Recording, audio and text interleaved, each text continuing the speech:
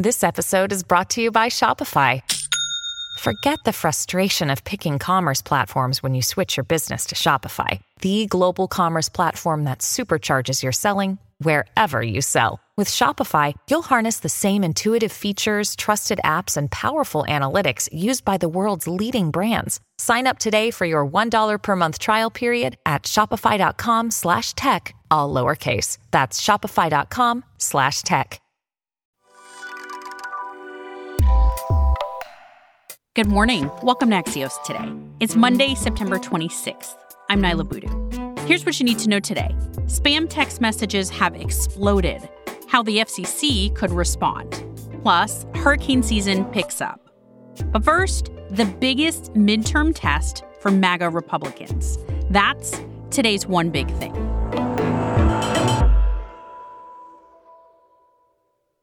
Democrats' chance of beating the GOP in Arizona, a key swing state in this upcoming midterm elections, are growing. The Cook Political Report last week moved the Arizona Senate race from its toss-up category to leans Democratic. Arizona Republicans nominated MAGA-aligned candidates in races across the state. And a recent survey of Arizona voters by AARP found that in the Senate race, Democratic Senator Mark Kelly is leading Republican nominee Blake Masters 50% to 42%. Axios' Margaret Talev is here with the big picture. Good morning, Margaret. Good morning, Nyla.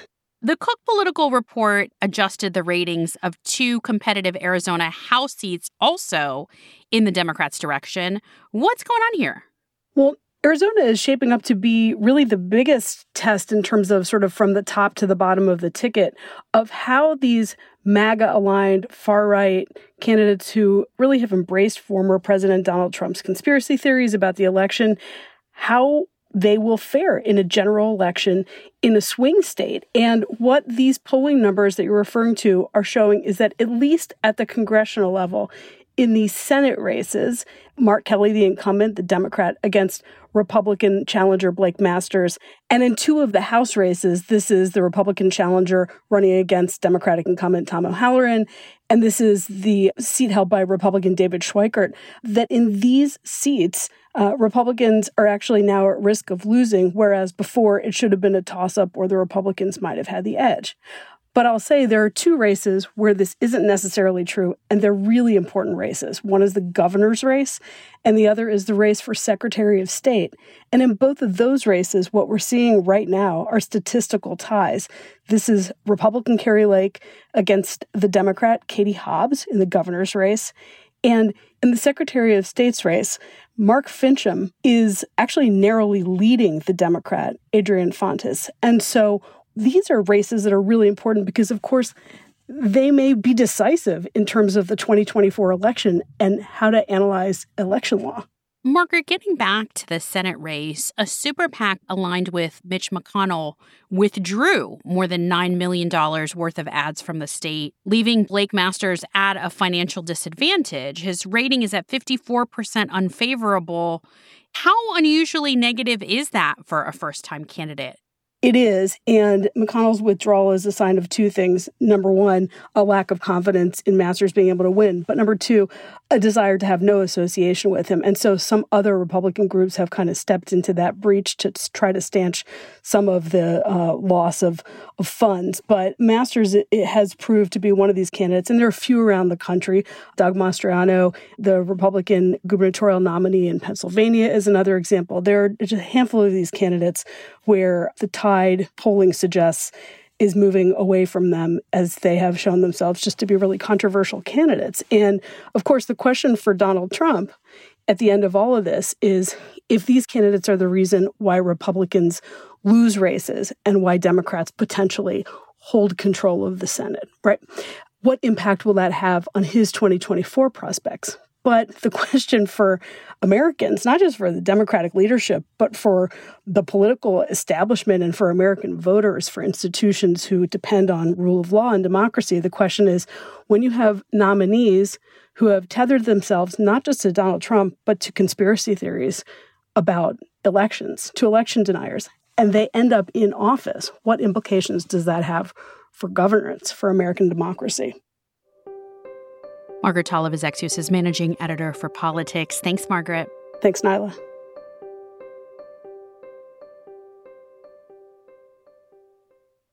Our hurricane season is getting more active. Florida Governor Ron DeSantis declared a state of emergency over the weekend as Tropical Storm Ian gained strength in the Caribbean. Before it hits the U.S., it's expected to dump 3 to 6 inches of rain on Jamaica and the Cayman Islands, and as much as a foot of rain in Cuba. Hurricane Fiona, which wreaked havoc in the Caribbean last week, made landfall in Canada before dawn on Saturday, sweeping away houses and causing power outages for hundreds of thousands there. And around half of Puerto Rico's electrical customers are still without power as of Sunday evening, a week after Fiona hit. At least 3 people died and 2 were injured as a result of accidents from the power outage. After the break, the FCC gets closer to cracking down on spam text messages. This episode is brought to you by La Quinta by Wyndham.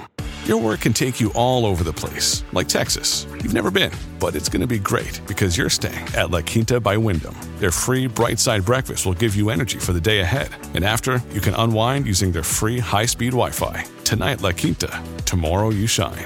Book your stay today at lq.com.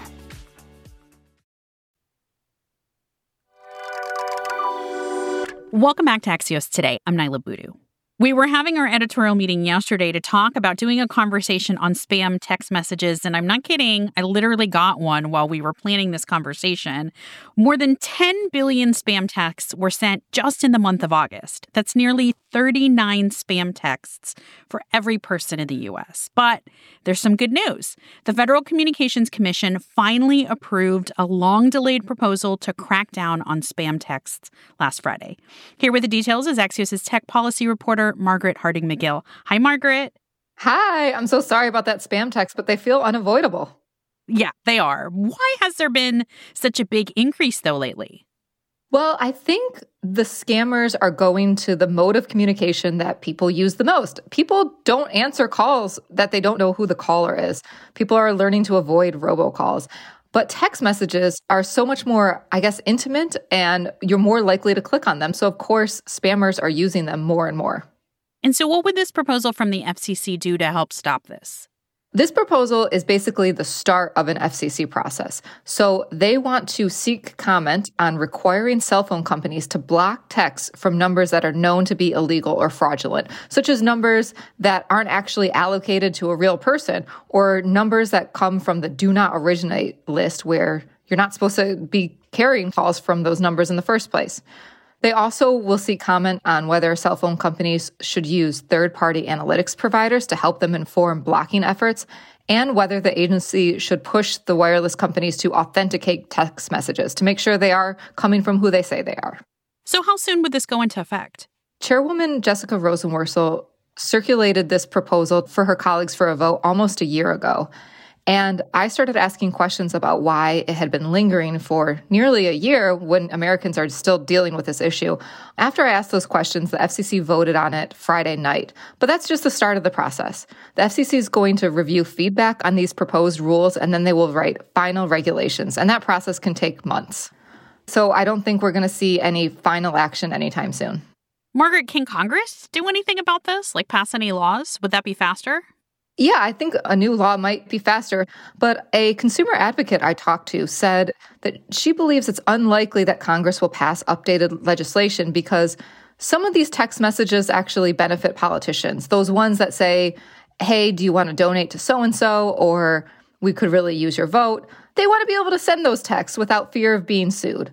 Congress did pass a law in 2019 on robocalls, and it also ordered the FCC to consider rules to protect consumers from receiving unwanted text messages from unauthenticated numbers. But that didn't actually give the FCC any new tools to enforce those rules. So it looks like for the immediate future, we're still going to be getting a lot of spam texts. I think we're still going to be getting a lot of them. Now, in the meantime, the wireless companies like AT&T and Verizon urge customers, when you get a spam text, obviously, don't click on the link, don't reply. You're supposed to forward that message to 7726. When you do it, you'll get a little automated message from your carrier saying, thank you for reporting spam. We'll take it from here. And you feel like you've really done something, even though you'll get the same message a week later.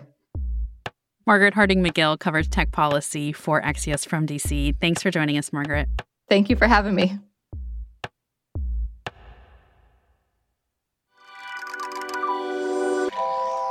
That's it for us today. And for those of you who are celebrating Rosh Hashanah, wishing you a very happy new year. I'm Niala Boodhoo. Thanks for listening. Stay safe, and we'll see you back here tomorrow morning.